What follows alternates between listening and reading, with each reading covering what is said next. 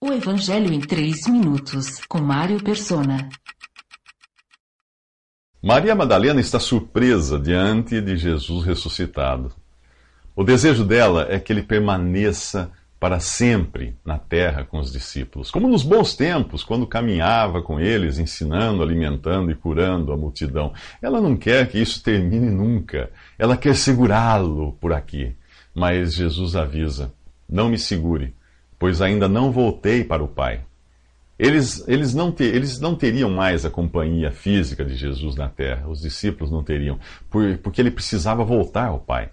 Ao morrer, o Espírito de Jesus voltou para Deus, cumprindo assim a promessa até que havia feito ao malfeitor que morreu na cruz: hoje você estará comigo no paraíso. Mas a sua obra não estaria terminada sem a ressurreição. E este é o Evangelho completo, do qual Paulo fala em 1 Coríntios capítulo 15. Irmãos, quero lembrar-lhes o Evangelho que lhes preguei. Por meio deste Evangelho vocês são salvos, desde que se apeguem firmemente à palavra que lhes preguei, que Cristo morreu pelos nossos pecados, segundo as Escrituras. Foi sepultado e ressuscitou ao terceiro dia, segundo as Escrituras. Qualquer mensagem que não inclua a morte de Jesus pelos nossos pecados e sua ressurreição para a nossa justificação não é o Evangelho, o poder de Deus para a salvação de todo aquele que crê. Se o grão de trigo não morresse, ele ficaria só, mas ele morreu. E agora a casa do Pai ficará cheia. Ao completar sua obra de redenção, Jesus colocou os que são salvos por ele, pela fé nele, na mesma posição que ele agora ocupa diante do Pai. Se você crê em Jesus, é essa obra, e não os seus próprios esforços, sua caridade ou perseverança, que permite a você chegar diante de Deus purificado, regenerado e adotado como filho.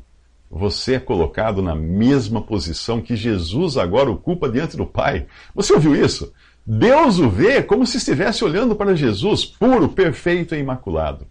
Será que agora você não está envergonhado de ter tentado entrar no banquete que Deus preparou, levando o seu pão com mortadela de religião, boas obras e perseverança? A mensagem que Jesus dá a Maria Madalena mostra a realidade dessa nova posição recebida por graça e não por mérito. Vá, meus irmãos, e diga-lhes: estou voltando para meu Pai e Pai de vocês, para meu Deus e Deus de vocês. Eles tinham sido chamados antes de servos e amigos, agora são chamados de irmãos.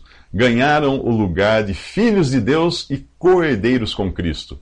Se você já creu em Jesus, se já tem certeza do perdão dos seus pecados e da vida eterna, então agora você pode chamar a Deus de Pai. Só agora.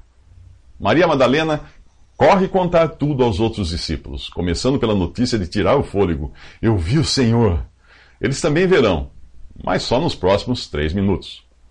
Visite 3minutos.net. Dúvidas? Visite respondi.com.br.